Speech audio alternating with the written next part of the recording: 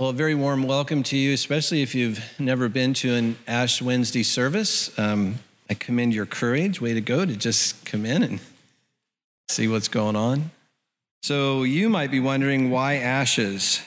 Well, in both Jewish and Christian history, ashes were a sign of both mortality and repentance. Mortality because when we die, our bodies return to dust.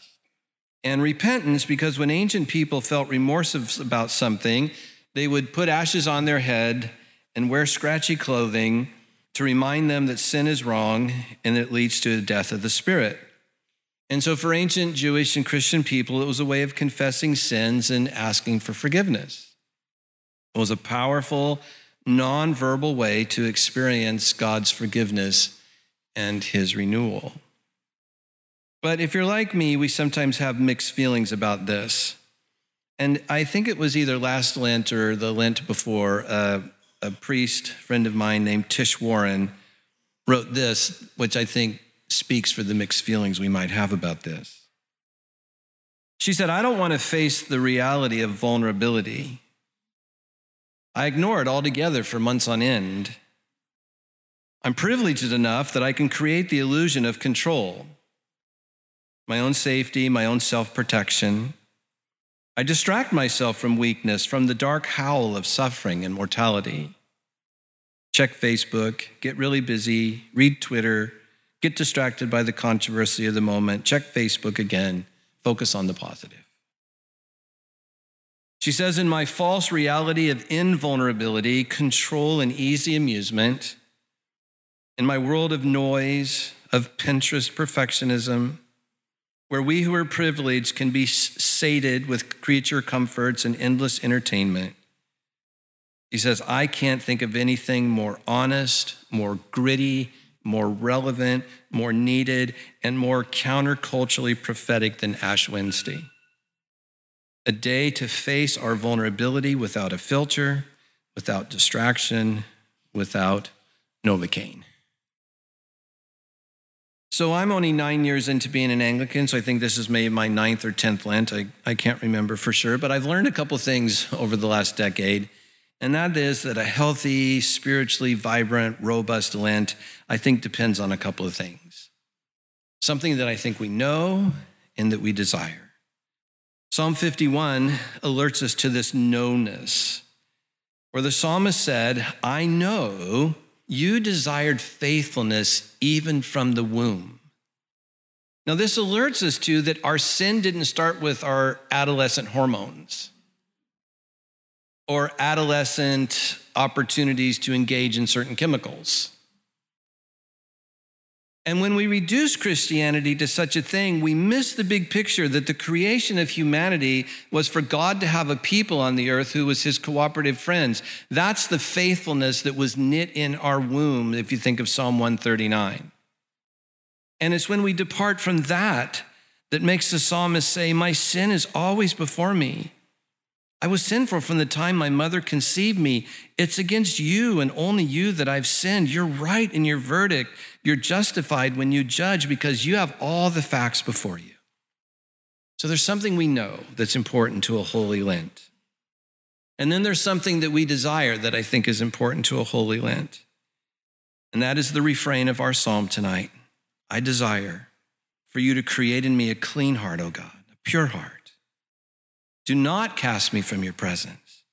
Do not take your Holy Spirit from me, but restore to me the joy of your salvation." Love the way Eugene gets this in the Message. "God, make a fresh start in me. Shape a Genesis week from the chaos of my life." Take the, isn't it a beautiful picture of chaos over the earth? And Eugene says, "Lord, as you made everything that is out of that chaos, Lord, look at the chaos of my life, my heart, my soul, my body, my will, my emotions, my desires. Where there's chaos there, Lord, would you shape in me a Genesis week?" This is why Lent is not a bummer. At least it shouldn't be. Like, oh, dang, I can't have chocolate for 40 days, It's like when it comes out of a desire for that, then Lent becomes just like the focus that artists are passionate about, that athletes are passionate about, that dancers are passionate about, musicians are passionate about. When they get in that space, you sometimes hear them call it the zone. And writers will say, I just found myself writing all morning. Before I know it, it was 10 o'clock. Because that Genesis week is being shaped in there. And this is why Lent is actually a hopeful, creative, generative thing. Well, also every Ash Wednesday, we read Matthew 6. You have that in front of you in your order of service. The main thing to say here is that for the Jews, giving money and praying and fasting, that was standard Jewish religion. Jesus is not against them. He's assuming that that's what any faithful Jew does. What Jesus was teaching them in this passage is to do these things simply. And I would commend this to you for your Lenten practices. Do them simply, not performing for others, but in secret. In this passage, Jesus uses the phrase in secret 6 times. Apparently it matters to him. And what he has in mind is that you do this before an audience of one. You do it before your Father who is in heaven, who we were just singing about, how he delights in our approaches to him. So we do it within our own relationship with God, not with visible action being primary, but what's primary to Jesus is heart motivation. So that giving up stuff at Lent is simply a tool. It's like, again, an athlete saying, I give up a half hour's sleep to get up early in the morning because there's something I want more than sleep. So giving up whatever you might give up is just to remind you that there's something you want more than that thing. If it's true. Otherwise, it's just a thing we're doing. But when it's true, it actually has a transformative effect on us. There's a poet by the name of Jan Richardson who wrote a couple of lovely poems for Lent. This one is called Return, a Blessing. So now before you hear these words, I want you to think now, hold in your heart and mind that I love God, I love what he's up to in the world. I genuinely want, wherever there's chaos in my heart, soul, mind, body, and will, I genuinely want a Genesis week made out of that. Now hear this. Remember, you were built for that. The ancient path. It's inscribed upon your bones. The persistent pattern echoing in your heartbeat. Let this be the season you turn your face towards the one who calls to you. Return. Return. Let this be the day you open wide your arms to the wind that knows how to bear you home. You were built for this. You were built for spiritual practices that return you home. They're native to you. Listen to me. The bent parts of you, the parts that seem a little rebellious, the parts that maybe seem a little spiritually dead, they are not definitive. They are penultimate. They're real, but they're penultimate. You were built for this. You were built for giving yourself to God. And somewhere deep in you, you know that. Well, we're doing something we've never done in the history of Holy Trinity this year, and that is I'm suggesting to you, as your pastor, a Lenten practice. Now, I don't mind whatever else you might do, and actually you don't have to do what I'm about to suggest, of course. Nothing's a forced march around here. But I felt led to lead us into what I'm calling an unhurried Lent. That this year, we're not going to just give up chocolate. We're not going to just give up sugar or gluten or whatever your thing is, although you can do that if you want. But this Lent, I want to invite you into a particularly robust Lent where we go beyond chocolates or colas to learning to give up hurry and to learn the underlying issues that drive us into hurry. And as we look at them over these 40 days and work with God, work with the Holy Spirit, work with each other, that they would be transformative. And if I had to bet my last dollar, I will bet many of you will have transformative experiences. I am expecting to have a transformative experience over the next 40 days as I give up hurry. In fact, I'm so confident about this that I'm going to ask you to keep a journal the next 40 days. And when we're done, we're going to testify to each other. I'm going to give you a chance to publish your little journal entries. I don't know how we'll do it yet. We'll figure it out. But I'm just so convinced that you will have transformative experiences. And as this community hears how we walked this Lent together and had these experiences, it'll be so great to hear what God did. So this Lent, we're going to practice slowing. You might want to drive slower. It really resists the need and the urge to get ahead. You might want to type slower. It resists a hurried and harried mind. Just being your friend and keeping it real, this has actually become a spiritual practice for me.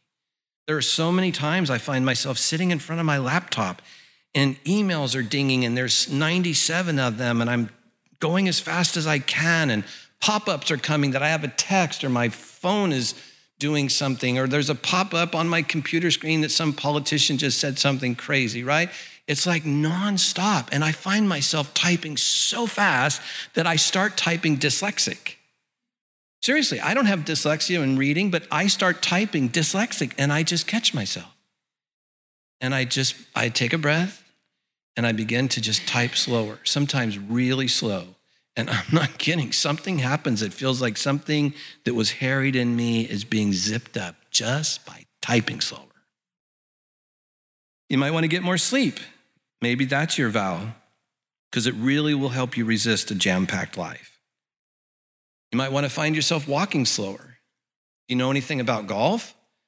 That in the last 9 holes, or maybe the last Sunday of any sort of tournament, when golfers start feeling that anxiety in them, if you ever hear literally their hands start shaking, their minds start swirling, you know what they do about it? They walk slower. It resists anxiety. You might want to slow your mind. It resists inattentiveness. You might want to eat slower. It'll help you resist ingratitude. You might want to read slower. It will help you resist a life of skimming. You might want to create some daily Sabbaths. It'll really help you resist workaholism.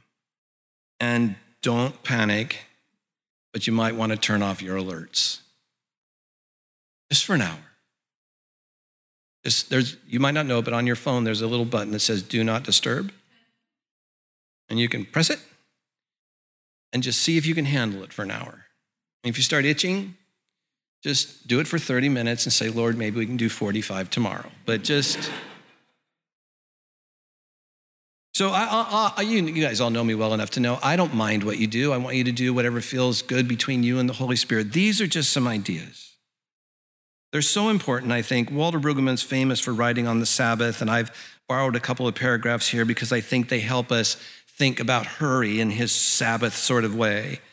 Brueggemann says that in our own contemporary context of the rat race of anxiety, the celebration of Sabbath, or for us, the celebration of unhurriedness, is an act of both resistance and it's an alternative.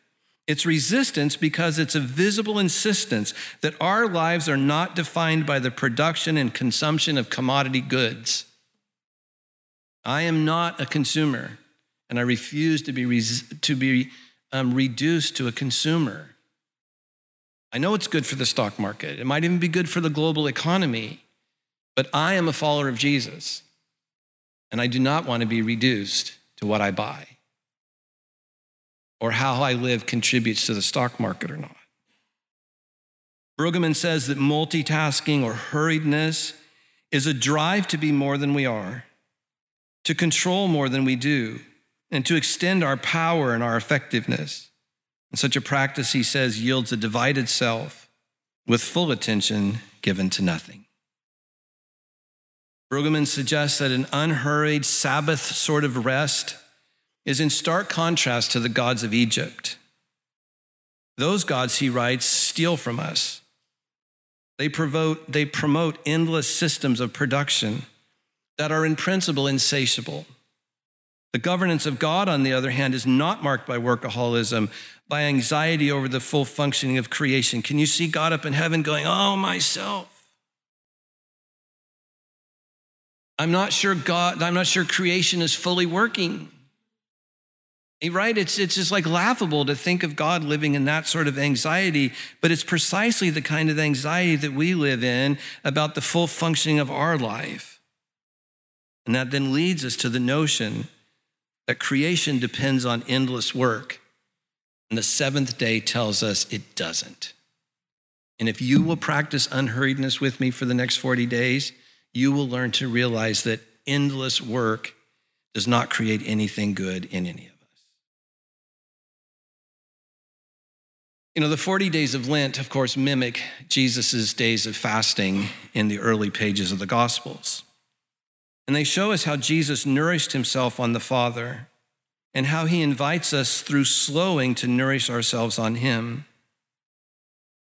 In John 6, Jesus said, "I'm the true manna, I'm the true bread that has come down from heaven." But so often we're like those hairy disciples who just think Jesus doesn't have enough to eat. And he says, no, you don't get it. I have food that strengthens and nourishes me that you can't see. To the woman at the well, you drink of those neurotic sort of religious practices and you're just going to thirst again. But if you drink the water that I give to you, you will never thirst again. And I'm just suggesting to you as your friend, your longtime friend now, that if you will slow yourself this Lent, you will discover food and water that you've probably never known and find a refreshment that you might not even be able to conceive.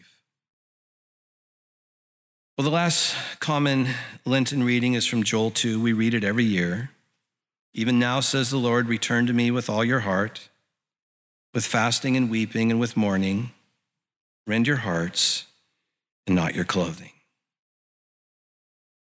And here again, I want to read to you some lines from Jan Richardson from a poem she wrote reflecting on this passage from Joel 2. To receive this blessing, all you have to do is let your heart break. Let it crack open. Let it fall apart so that you can see its hidden chambers, the hidden places where you hesitate to go. Your entire life is here, inscribed whole upon your heart's walls. Every path taken or left behind.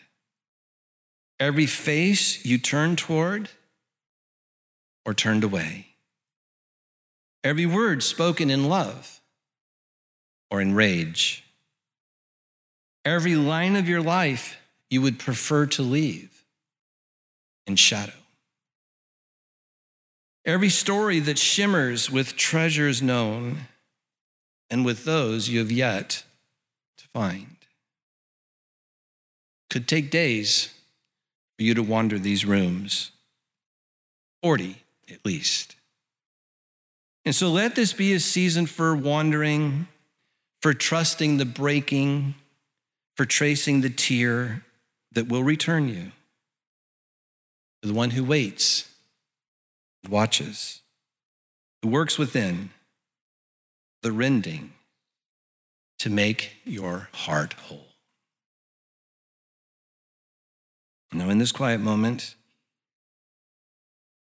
maybe that can become an invitation for you to hear the one who waits calling,